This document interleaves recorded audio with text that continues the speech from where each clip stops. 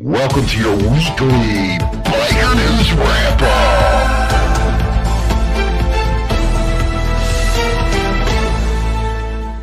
Paul Cherry out of the Montreal Gazette. He goes and says the Quebec's biker war was already hatching, but it started from July 13, 1994, because that was the first murder. A guy named Pierre Dosh in his Harley shop on Bourassa Boulevard, and after that it was clear the war had begun. Norman, a rival or a former rival of the Hells Angels, testified in court in 1996 after becoming an informant in a murder conspiracy case.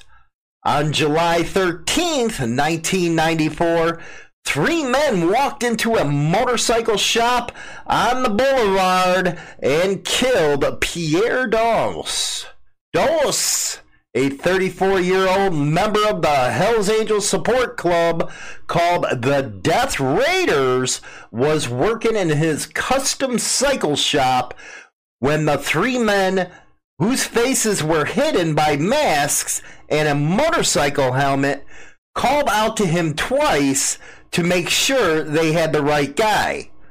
They proceeded to pump at least 16 bullets into him.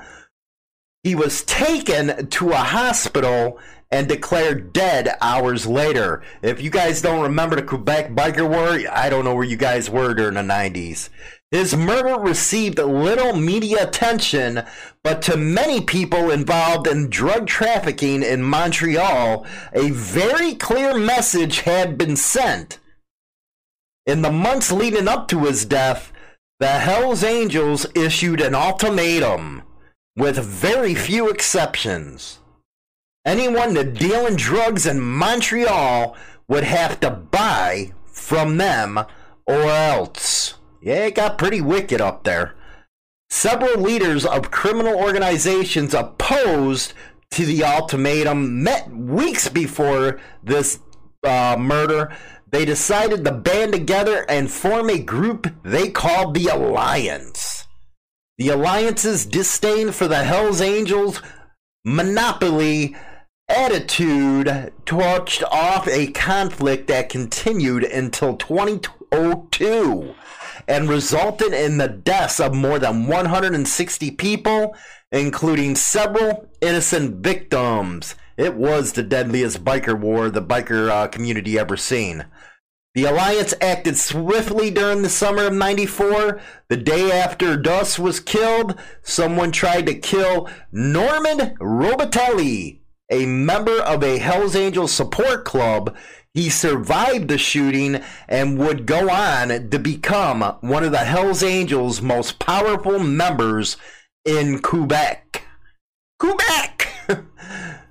On the same day the attempt was made on Robitelli's life, the Sûreté Québec and announced, man, I can't talk French, man. They had arrested 5 members of the Rock Machine, one of the dominant groups in the Alliance, after uncovering a plot to blow up the South Shore clubhouse of a Hells Angels support club called the Evil Ones. And remember, you might be seeing the picture now, but they weren't wearing patches back then. It was just rings. On July 15, 94, 2 days after Dos was killed, high-ranking members of the Hells Angels from chapters across Quebec met at a hotel, and then 5 days later, police managed to record video images as several Hells Angels made quick visits to the gang's bunker in Sorel, with the benefit of hindsight supplied by Sylvian, a member of the Hells Angels who became a police informant several years later. The police learned the meetings were used to inform Hells Angels across Quebec that each chapter would have to take a vote on whether or not they wanted to take part in the war. As the police recorded images of the men and all those others who came in and out of the bunker that day, Maurice, also known as Mom, by then a leading member of the gang's Montreal chapter, noticed he was being filmed. He paused, turned toward the camera, and smiled as he waved to officers. According to Boulanger, by the end of August 94, members of all four of the Hells Angels chapters established in Quebec at the time, Montreal, Quebec City, Sherbrooke, and Trois-Rivières, voted unanimously in favor of going to war. The vote spread the biker war across Quebec and meant the Hells Angels Montreal chapter had much more support than the Alliance. The end of the war came in 3 stages. By 1999, the Alliance was left decimated. During the summer of that year, the Rock Machine became probationary members of the Bandidos, a U.S.-based outlaw motorcycle gang that, like the Hells Angels, had chapters all over the world. In the months that followed, the Hells Angels approached the Quebec Bandidos and offered a truce. Again, this was everywhere. You need to learn your history on this one. The peace offer scene had an agenda behind it. The Hells Angels in Quebec wanted to prevent the Bandidos from expanding any further in Canada, especially into Ontario. During the fall of 2000, they used the truth as an opportunity to convince several members of the probationary Bandidos to defect to their side.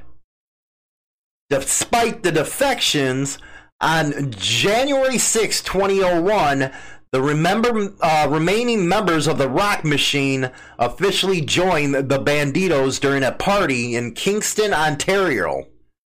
Edward Winterhalter, a Bandito at the time, later penned a book titled The Assimilation and wrote that the Bandidos inherited a disorganized mess. And that is a book that's actually available. I haven't read it, but it is.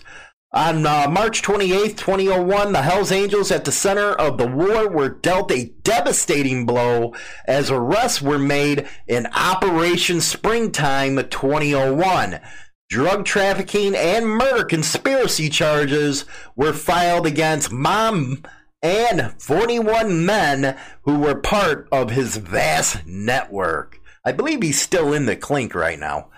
The arrest created a drug trafficking void in parts of Montreal, and whatever remained of the Bandidos jumped in to take over.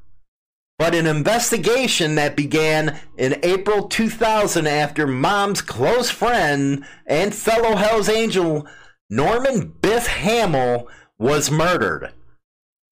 It developed into Operation Amigo, a probe into the entire Quebec Bandidos organization.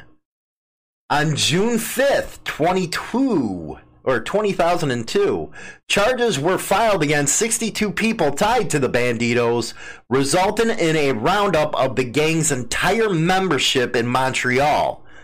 The arrest put an end to the war because, for the first time since 1994, one entire side of the conflict was behind bars.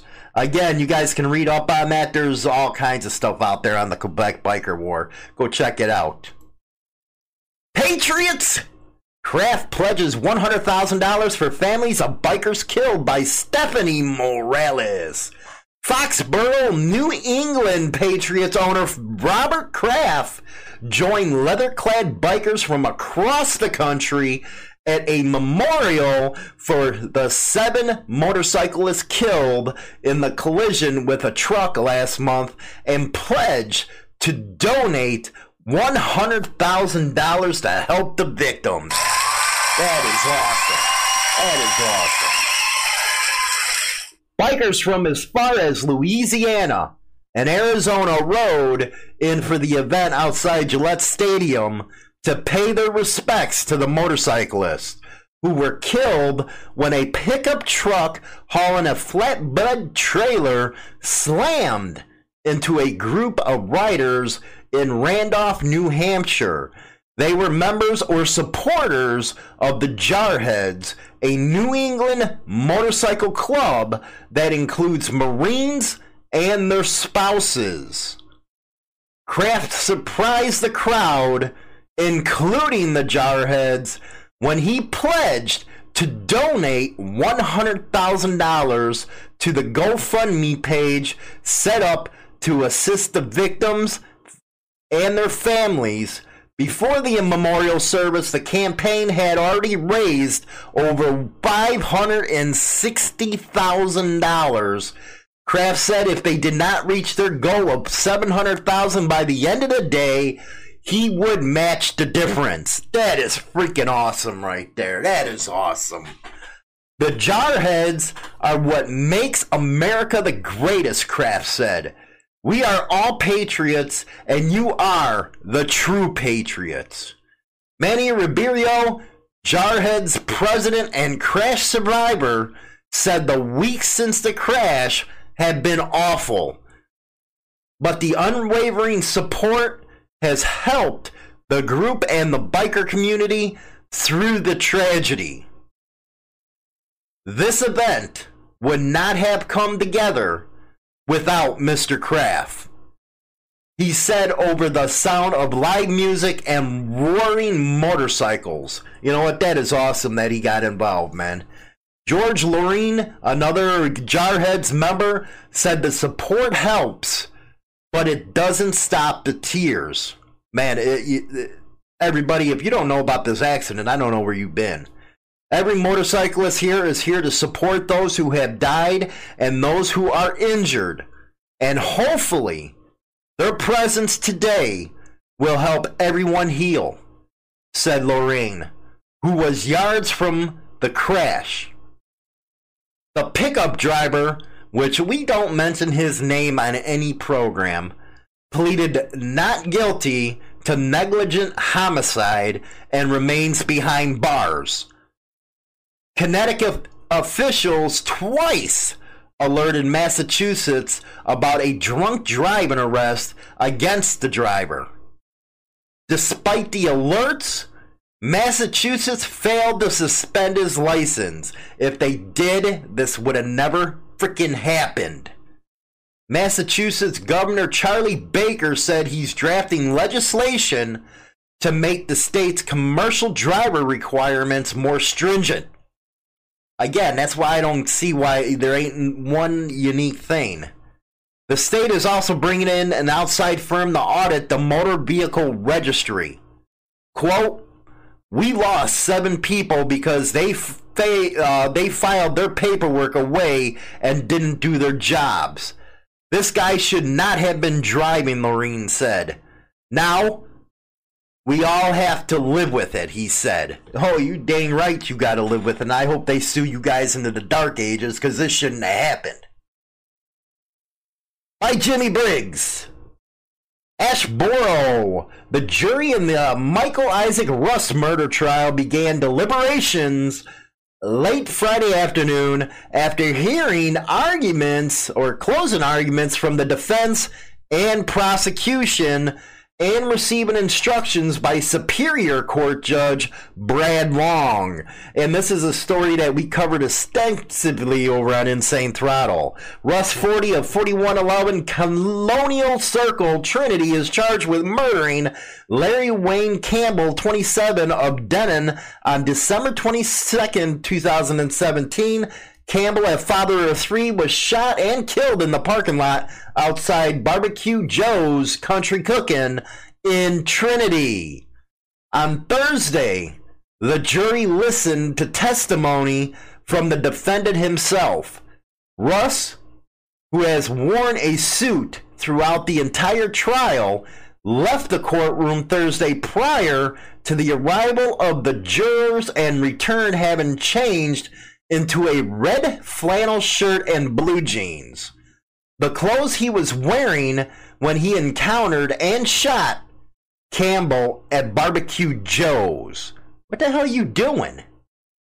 His attorney, Thomas Manning, who retrieved the clothes from the custody of the Randolph County Jail last week, confirmed that the clothes had been searched for contraband. You're explaining like crazy stuff to me. Manning also requested that during Russ's testimony, Russ be able to maneuver his unloaded .45 caliber pistol to demonstrate the action he took during the shooting. With this, and this is a quote, "Many Hells Angels here, I've got concerns," said King Dozier, who along with Assistant District Attorney Walt Jones is prosecuting the case. With the case turned over to the defense, the number of occupants in the courtroom Thursday nearly doubled in comparison to previous days. Wonder what's going on there. The defense agreed that Russ would use a plastic gun to illustrate his testimony instead. Before the jury entered the courtroom, Judge Long addressed the defendant. He goes on to say, quote, "Mr. Russ, you've considered all of the things we've discussed yesterday, and you intend to testify." Russ confirmed that he understood and still wished to testify. Why were they trying to get him not to testify? What? All right. The defense questions Russ, and through that questioning from Manning, a picture was painted of the defendant's upbringing and life before December 22nd, 2017. Russ's parents split up when he was a year old. He stayed with his mother in Vermont, but when his dad moved to North Carolina, he would visit him there in the summer. What? All right. Growing up, he became interested in motorcycles, which became a part of his life early on. Quote, "My dad had me riding with him since I was maybe 1 or 2. When his mother took a job out of state when Russ was a teenager, Russ lived with his aunt and uncle while finishing high school. Directly after his graduation, he joined the United States Marine Corps. Russ testified that part of the reason he joined the Marines was because he felt that he, quote, wasn't ready for college, end quote, but added that he has, quote, always been patriotic. Manning introduced a series of documents that illustrated Russ's achievements from his time in the Marines, including completion of coursework and promotions. After approximately 8 years of active and inactive duty, Russ was honorably discharged in 2004. He briefly lived in California before moving to North Carolina. So they're basically trying to humanize him right now. In the years that followed, Russ found work through electrical jobs. He was a maintenance electrician, a plant engineer, and instructed courses at Davidson County Community College. So this guy's had things going on before he did this dumb crap. When his first son was born, he worked in High Point as a plant engineer before taking a job at Technimark. He worked one more job before leaving in October of 2017 and started his own company, Mike Russ Engineering. Throughout this time, he was busy, but he still made time for motorcycles. And it goes on and on and on and on and on and on and on. You know what? These articles never get to the point. Basically what happens is he shot this kid and left. That's what I can tell you. You want to read the story, go over there and read it over on Insane Throttle Biker News, or it's all over the internet. But this is just going way on and on and on and on and on. Hi, this is James Hollywood Machipari, and if you're listening to this, you obviously like podcasts, and you'll probably like music too. On Spotify, you can listen to all of that in one place for free. You don't even need a premium account. Spotify has a huge catalog of podcasts on every topic, including the Motorcycle Madhouse, the one you're listening to right now. On Spotify, you can follow your favorite podcast so you never miss an episode. Download episodes to listen offline whenever you want and wherever you are. Easily share what you're listening to with your friends via Spotify's integrations with social media platforms like Instagram, and just search for Motorcycle Madhouse on the Spotify app, or browse podcasts in the Your Library tab, and follow me so you'll never miss an episode of Motorcycle Madhouse. Spotify is the world's leading music streaming platform, and now it can be your go-to podcast too.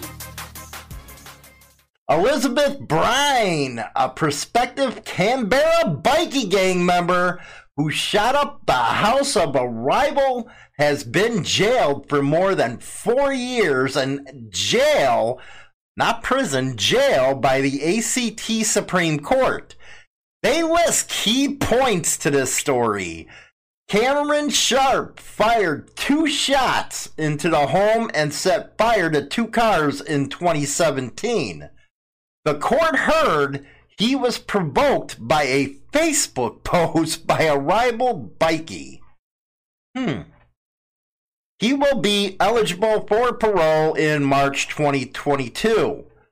Cameron Sharp, 22, of Canberra, fired 2 shots into the home of the Sergeant-at-Arms of the Nomads Club in 2017. And set 2 cars alight. He was pissed. Anyway, the court heard Sharp was a nominee for the Comancheros motorcycle gang and had hoped the shooting would see him patched into the club. It was also revealed in court that Sharp told another person about the attack he was planning before he went to the house. Why would you tell anybody what you are doing? I don't know. Anyway, as well as shooting into the house, he used petrol to set 2 cars on fire. That's gas, guys, over here in the States. The intended victim was at home with his girlfriend and father.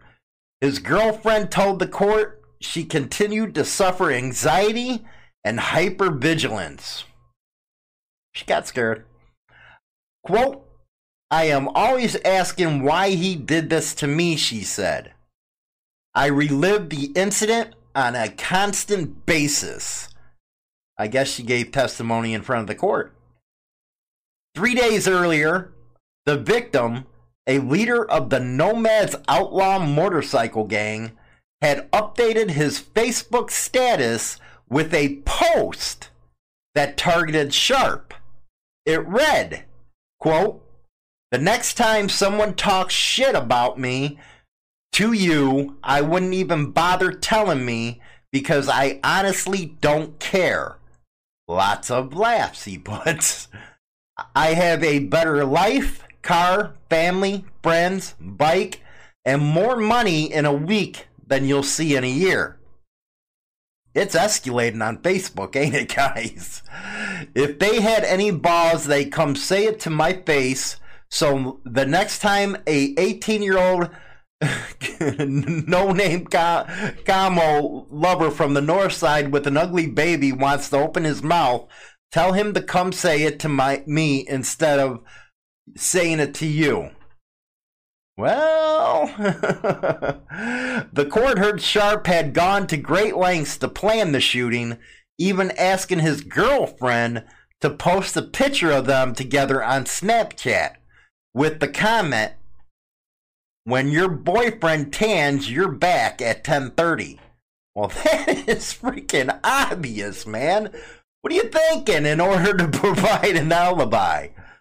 Prosecutor Mark Fernandez told the court Sharp also tried to hide his tracks by using the message app Weaker.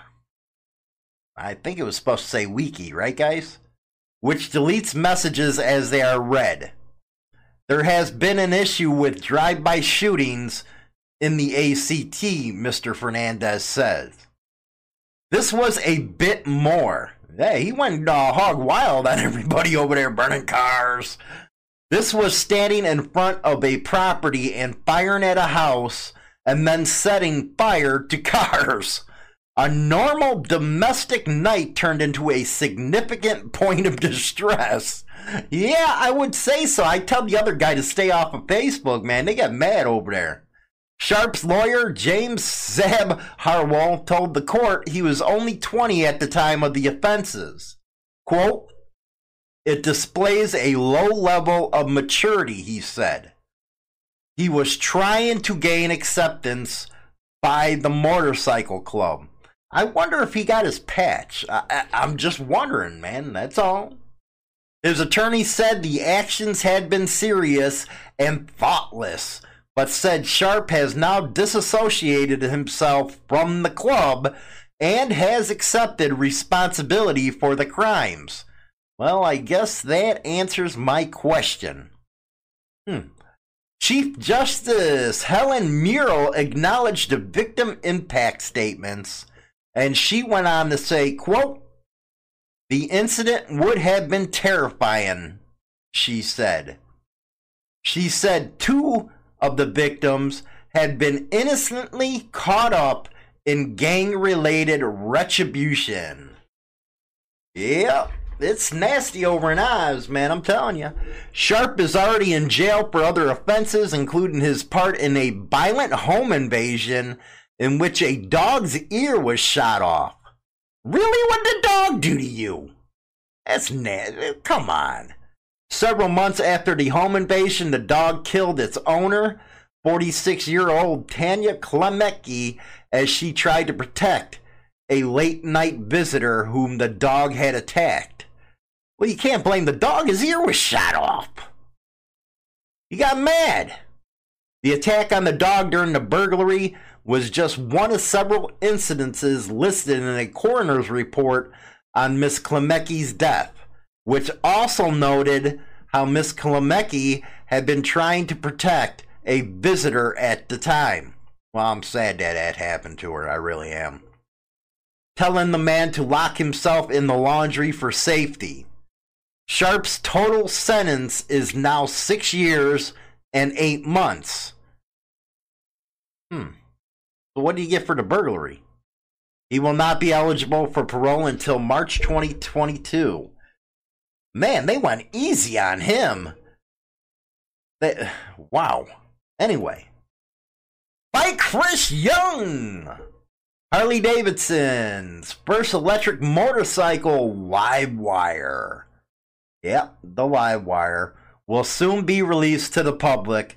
It goes on sale in 2019 and market availability will be shared in August. So August, next month, guys.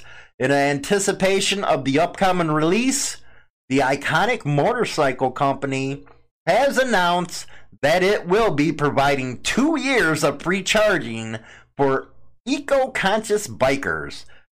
Really, you're only giving them 2 years after that price? Are you kidding me? Though the Livewire does have a longer range than many expected, it can travel 146 miles on a single charge, being able to easily charge when the juice is running low will still be a priority for anyone thinking of buying an electric motorcycle. Yeah, this is going to be an urban type of deal in the cities and stuff like that. As the further reports, Harley Davidson is running a promotion for buyers of the new bike that will help them mitigate its hefty $29,799 fee. Holy cow.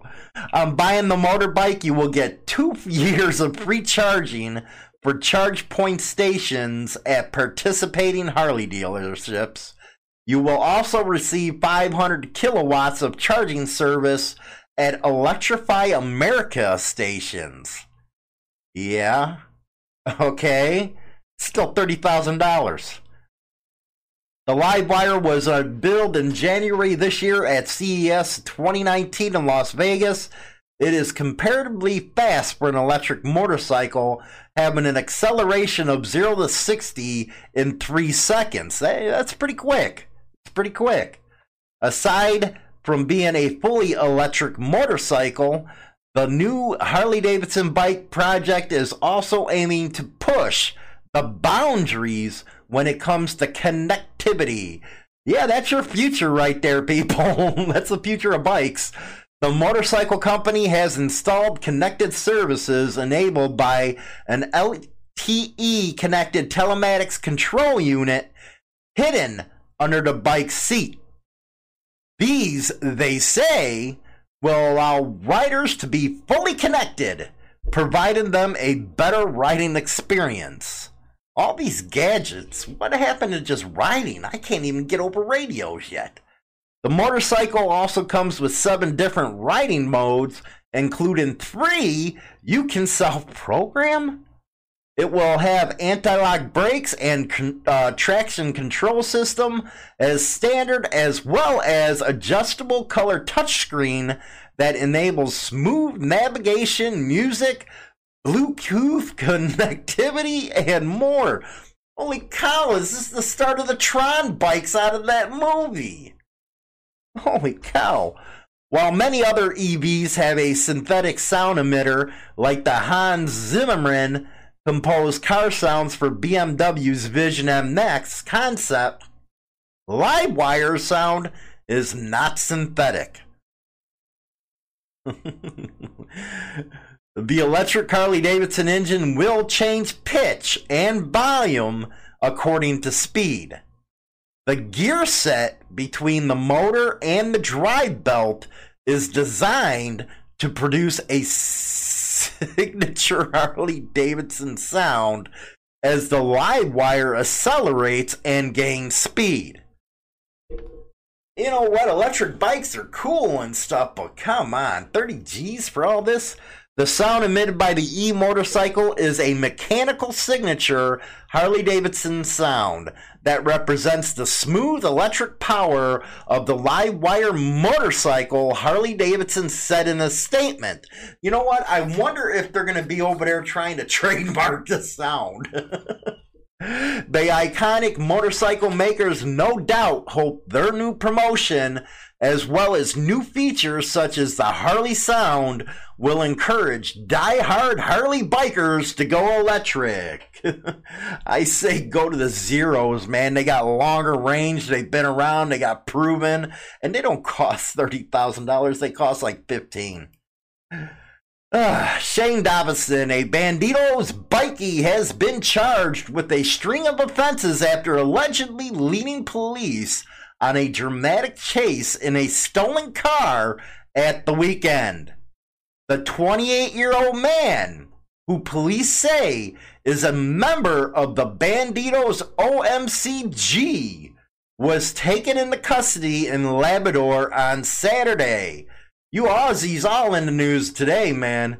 It's understood he tried to run from officers after the car he was driving was halted by police stingers. During a search of the vehicle, police also allegedly uncovered ecstasy tablets and a number of identification cards. You don't want to be doing that, man. Better put your cards away. The man has since been charged with multiple offenses, including unlawful use of a motor vehicle, evading police, possession of dangerous drugs, and driving while disqualified from having a license. He is due to appear in the Southport Magistrates Court on 15th of July, 2019. Rock and roll, man. Well, you Aussies all in it today, man. Let me tell you. Hollywood's Motorcycle Madhouse on Spotify and iTunes Radio. Daniel Blanda of the El Paso Times.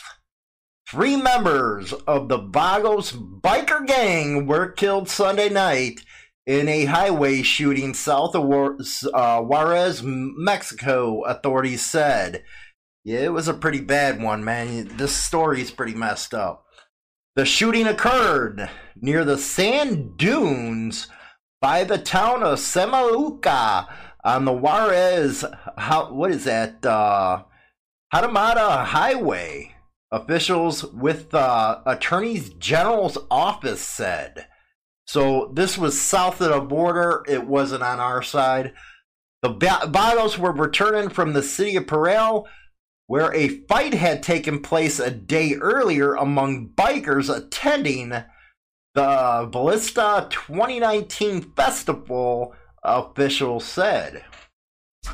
The Vagos Motorcycle Club is considered by U.S. law enforcement as an outlaw biker gang with chapters across the U.S., Canada, and Mexico. Again, I cannot deviate from the story because of fair use, so that's them saying it, not me. On Sunday night, the bikers were shot and killed when they stopped on the road after an exchange of words with an unidentified persons, said Jorge Nava Lopez, the state prosecutor for the Northern District of Chihuahua. Investigators found 22 bullet casings from a 9mm firearm along the highway about 30 miles south of Juarez. Nava said in a news conference video posted by El Mexicano newspaper. So 22 bullets people were firing.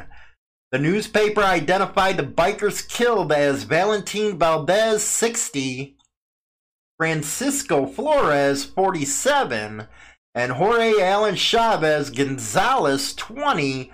Hometowns were not named. 20 years old, man. That kid was young. Ugh.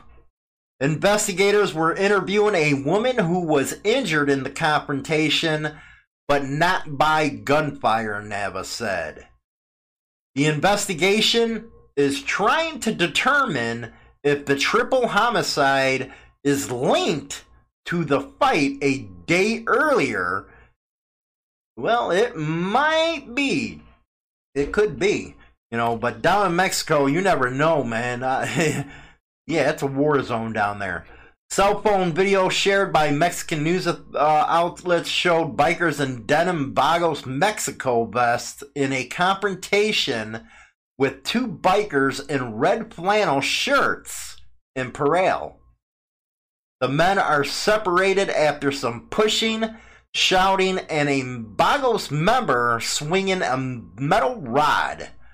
One biker in red is left bleeding. The men in red are not wearing items with a visible name of a biker club. Vagos Club logo depicts Loki, the Norse god of mischief, and members often wear green. Well, look at that, Mr. Wizard. The club was formed in Southern California in 1960s.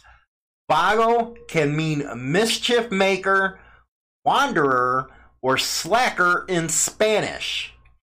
You gotta love how they report these news stories, man.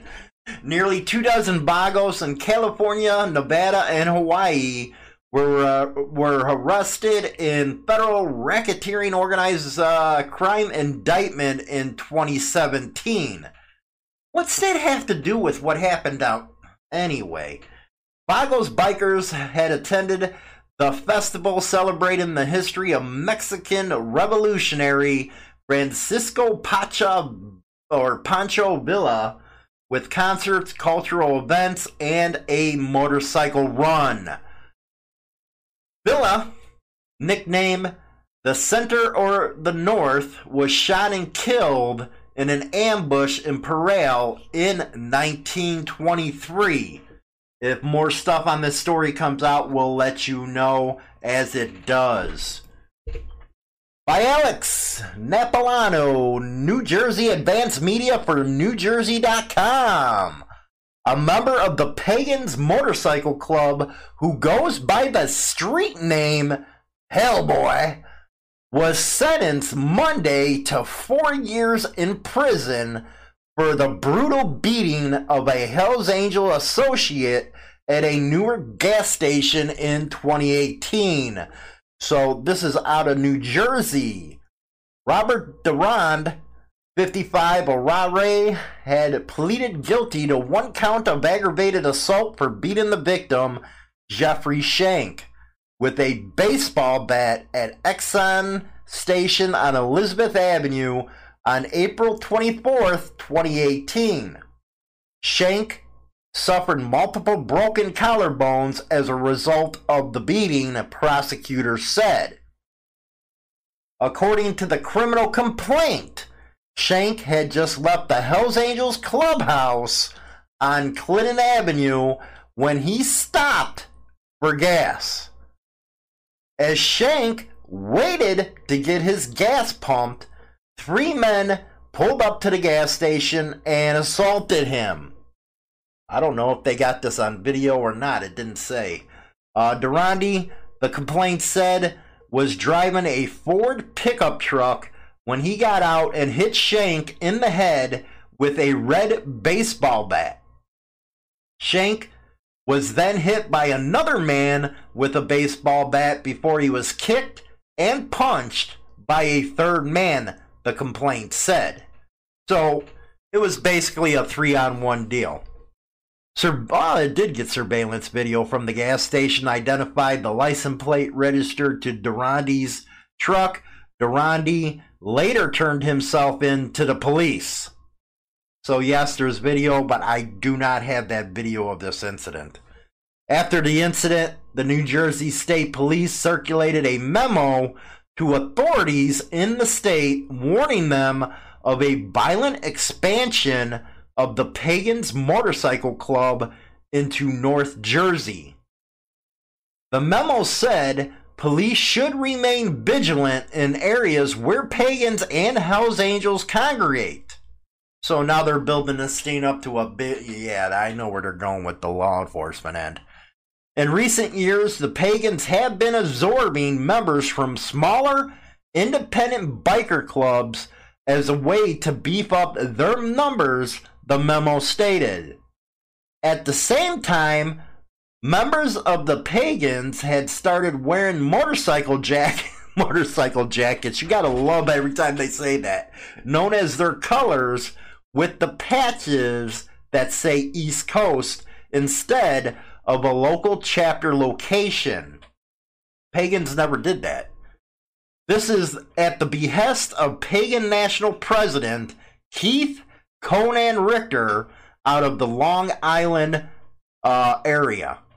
At Durandi's sentencing, Assistant Essex County Prosecutor Joseph Giordano said the 4-year prison term is designed to avoid the impression there is a cost of doing business to the activity that went on in this county.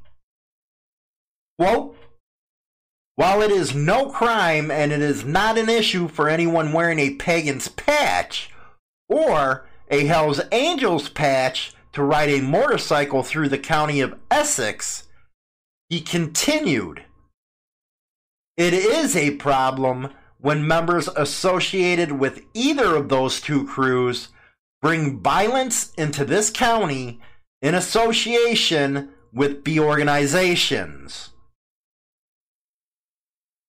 Giving a warning right there, guys. Durandi was previously convicted in 2013 with a felony drug charge for his role in a major Pagans Motorcycle Club bust out of the U.S. Attorney's Office in the Southern District of New York. The sweep resulted in the arrest of 19 Pagan associates from New York and New Jersey, some of who conspired to kill members of the Hells Angels with grenades. Yeah, it's getting messed up. According to the indictment. So they're basically trying to scare the public now. Durandi's attorney, Noble, said at Monday's sentencing that Durandi has been drug-free for more than 8 years and has become a, quote, good father to his fiance's children. We all recognize that this is not a minor offense, Noble said. Mr. Durandi has accepted that responsibility. At least he didn't rat. Well, not according to this article anyway.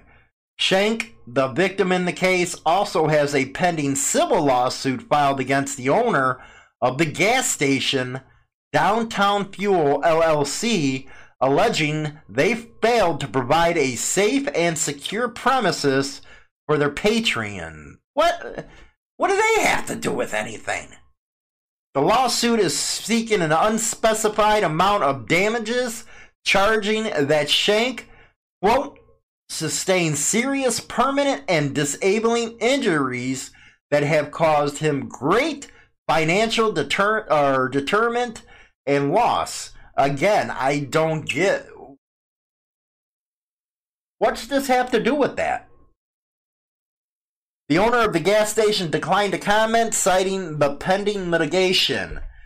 When you're talking about Sue Happy, that's Sue Happy, man, because that wasn't the gas station's fault. Devin Perez, on the Monitor, the Washington State Patrol is looking for a black Chevy Silverado that is accused of swerving at 2 motorcycles, which led to a collision. So anybody on the West Coast, if you're looking at this video right now, pay attention for this car. According to Trooper Jeff Anderson, witness reported seeing a black diesel 1988 to 1999 body style Chevy Silverado brake checking 2 motorcycles near milepost 117 near Lower Slope Road, and this occurred on Sunday evening. Witnesses recalled the black Chevy Silverado reportedly pulled besides the motorcycles and allegedly swerved at them, causing one of the motorcycles to crash. This according to the Washington State Police. Trooper Jeff Anderson said the Silverado had a full-size cab in the back and a gray stripe or gray and blue stripe in the back window. 2 passengers were inside the vehicle. While a male was seen driving the Silverado, witnesses told troopers the Washington State Patrol says the pickup involved fled the scene and the crash is being investigated as a road rage hit and run.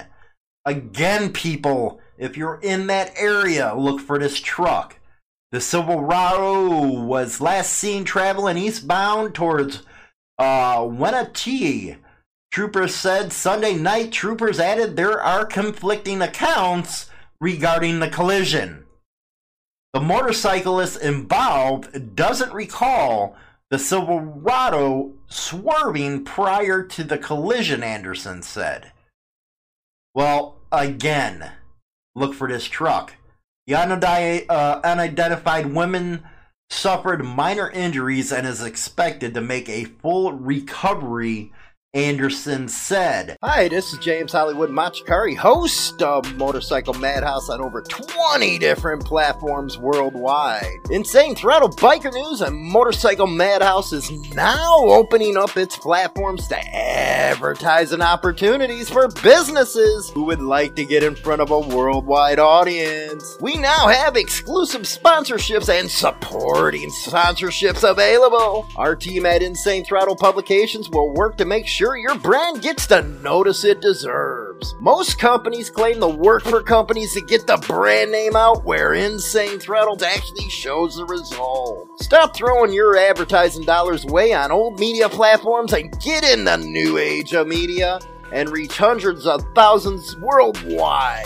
Our exclusive sponsorship will receive regular spots on the upcoming New American Rebel TV, premiering on Roku January 1st, 2020. Give us a call at 312-899-6720 and learn how Insane Throtup can help you get your business to the next level.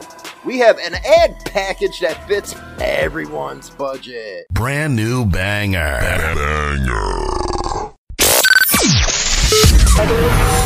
Telling terrible stories, creating a whole new radio experience for you. Motorcycle Madhouse with James Hollywood Machikari. Yep, good to go. Management has lost control at WA's notorious Hakia prison, with Comanchero bikies treating it like a clubhouse. This, according to prison guard claims, a policy of housing gang members together in order to reduce disruption had emboldened some of the state's most violent criminals, according to an exclusive report in the West Australian. Those that don't know what a bikie is, that is bikies, bikers here, but it's outlaw bikers there. At least 7 Hakia inmates have died inside the jail this year.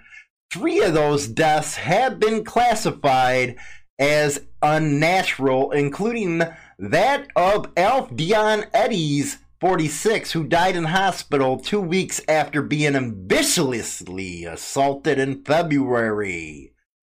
8 prisoners have been charged over his murder. Why didn't they just say that earlier instead of unnatural? The prison guards say gang problems are so bad that 11 staff were bashed by inmates on a single day. That was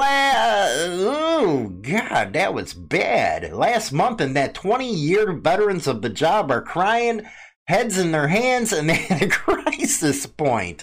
That's pretty bad. They warn there will only be more death and violence at the prison unless action is taken. The Department of Justice said more than 450 new prison officers were to be recruited over the next 18 months, and policies were in place to ensure rival gangs were separated from each other. They should come down to the United States prison system if they think it's bad there.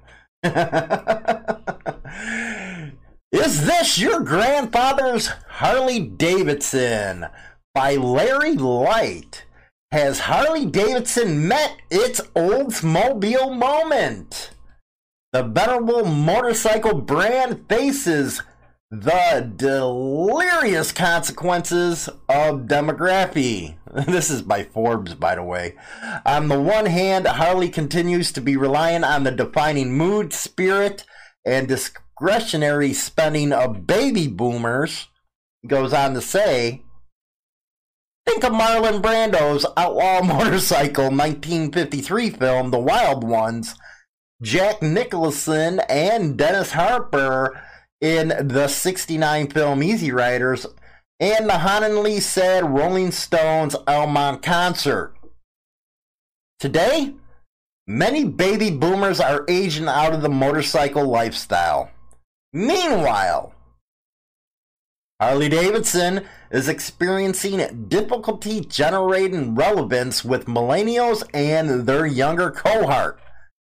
That's because they're a bunch of The situation Harley Davidson faces is more than the classic case of filling a leaky customer bucket.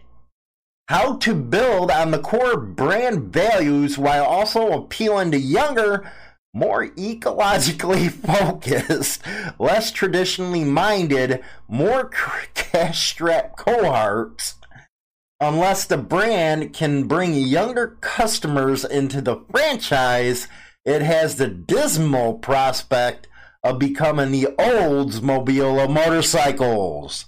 It's funny, just 10 years ago they were the best. Now all of a sudden they are losing a lot, man. It tells you about their business model.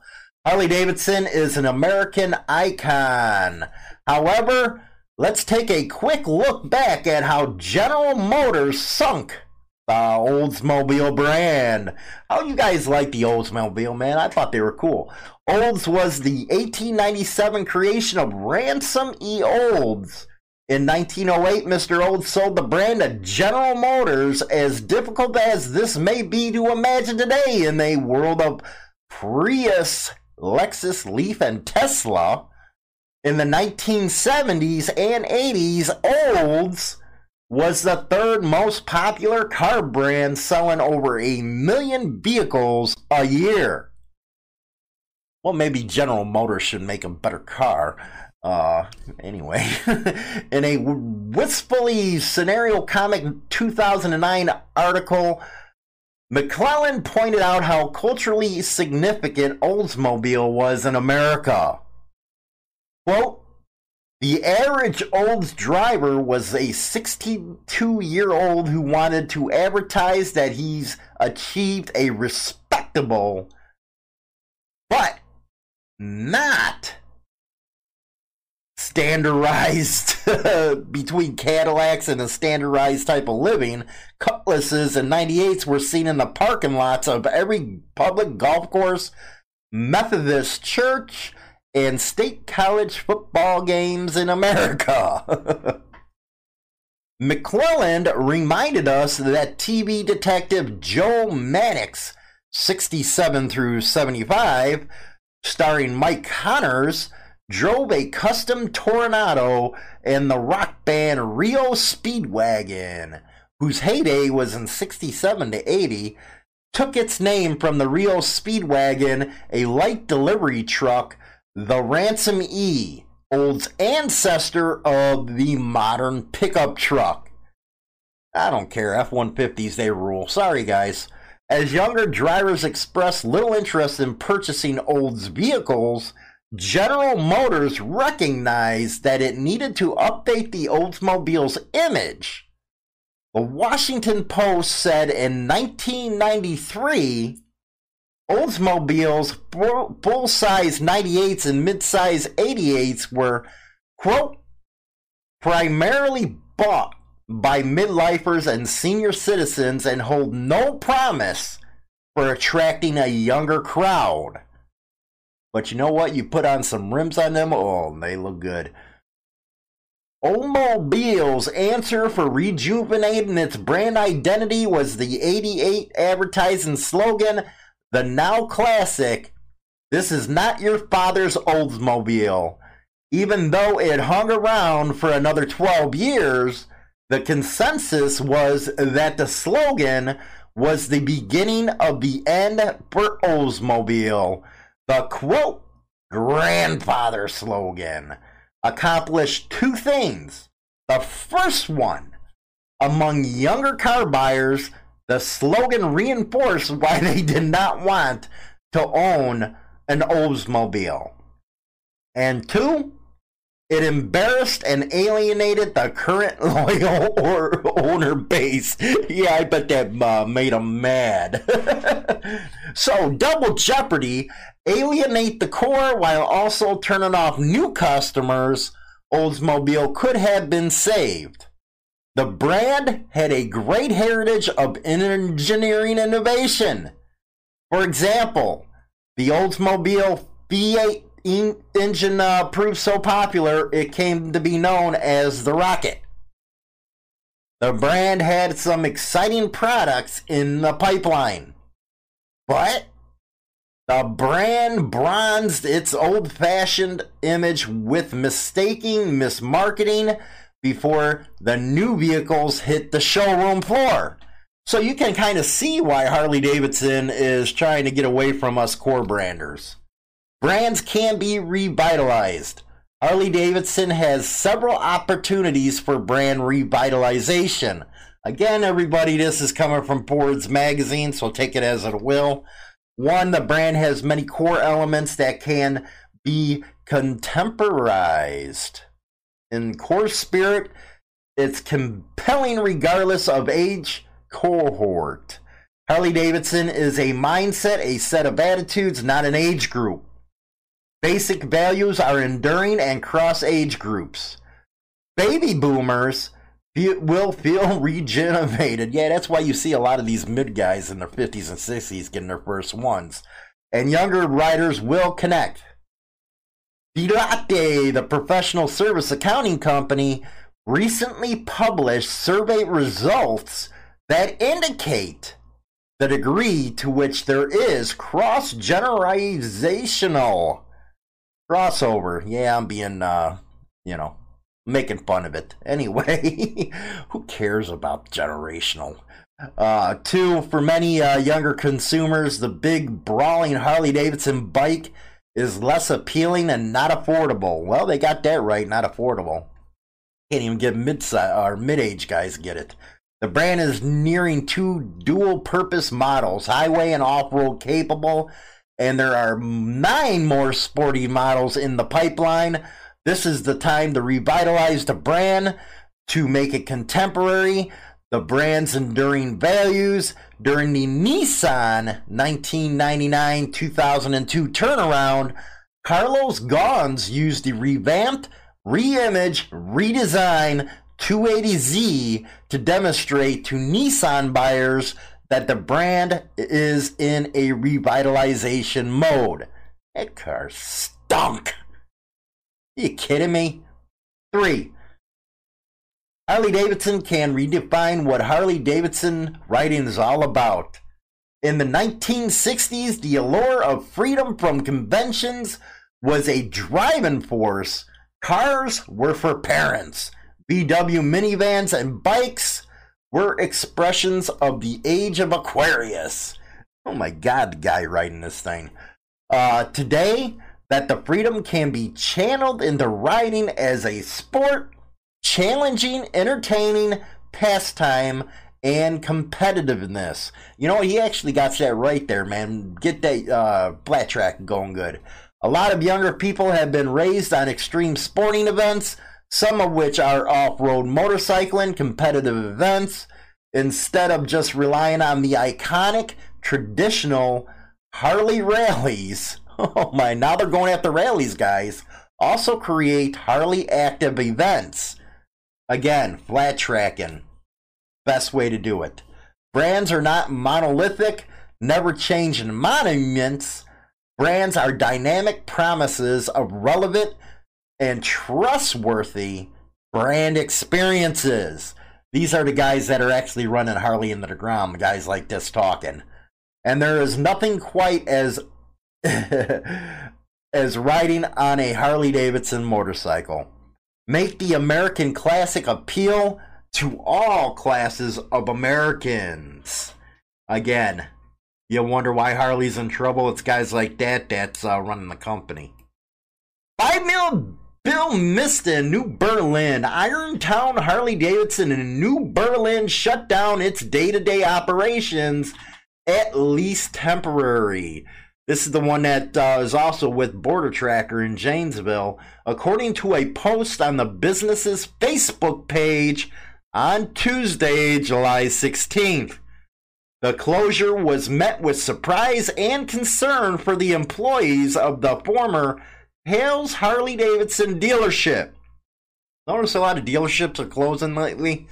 And occurred amid an ongoing lawsuit against the owners by Harley-Davidson, seeking millions of dollars in unpaid debts. Same thing again happened to Border Tracker. I'm really upset, said Teresa Davis of Milwaukee. Quote, I was here last week, said Craig Basel of West Allis. I just couldn't believe it. It's my hope that this will be a short-term thing as they get things sorted out, said Carl Zampala of Greenfield. There was a tent in the parking lot, but no bike night on Tuesday night. God forbid, no bike night at the dealership. Where do you go? Maybe try riding. So I rode up here because we were going to come up here on bike night, but I guess we're not, said Basil. You think, yeah, closed door means no bike night, people. To come to a Harley dealership and it's not open on a Tuesday at 3 o'clock is unheard of. What happened that you're not open, said Davis. You know what, it is funny how bikers hang around these dealerships. The message posted on social media was also posted on the door. Quote, it was a bit of surprise. I had dropped the bike off about 6:45 last night for normal maintenances, said Sampella. You know what? That is the worst feeling in the world. I couldn't imagine. Hours later, Sampella said he got an email saying the dealership was going to be closed, making for a sleepless night. Yeah, it's called at that time, get a brick, throw it through the window, and get your bike. Fortunately, I was out on some business today, and when I got back to my phone, there was a voicemail waiting for me. Basically said, come and get your bike, said Sampella. They're anxious to get that money, aren't they? Ladies and gentlemen, here it is, the most listened to radio show on the planet. Even the other stations are tuned in too. Hollywood's Motorcycle Madhouse on Spotify and iTunes Radio. Well, that's it for this week's episode of Motorcycle Madhouse. Don't forget to go over to Insane Throttle's new YouTube channel and also get your daily dose of biker news every morning at HarleyLiberty.com. If you haven't done so already, go like the new Motorcycle Madhouse Facebook page. And until next week, I'm James Hollywood Machikari, and remember, keep that throttle cracked wide open.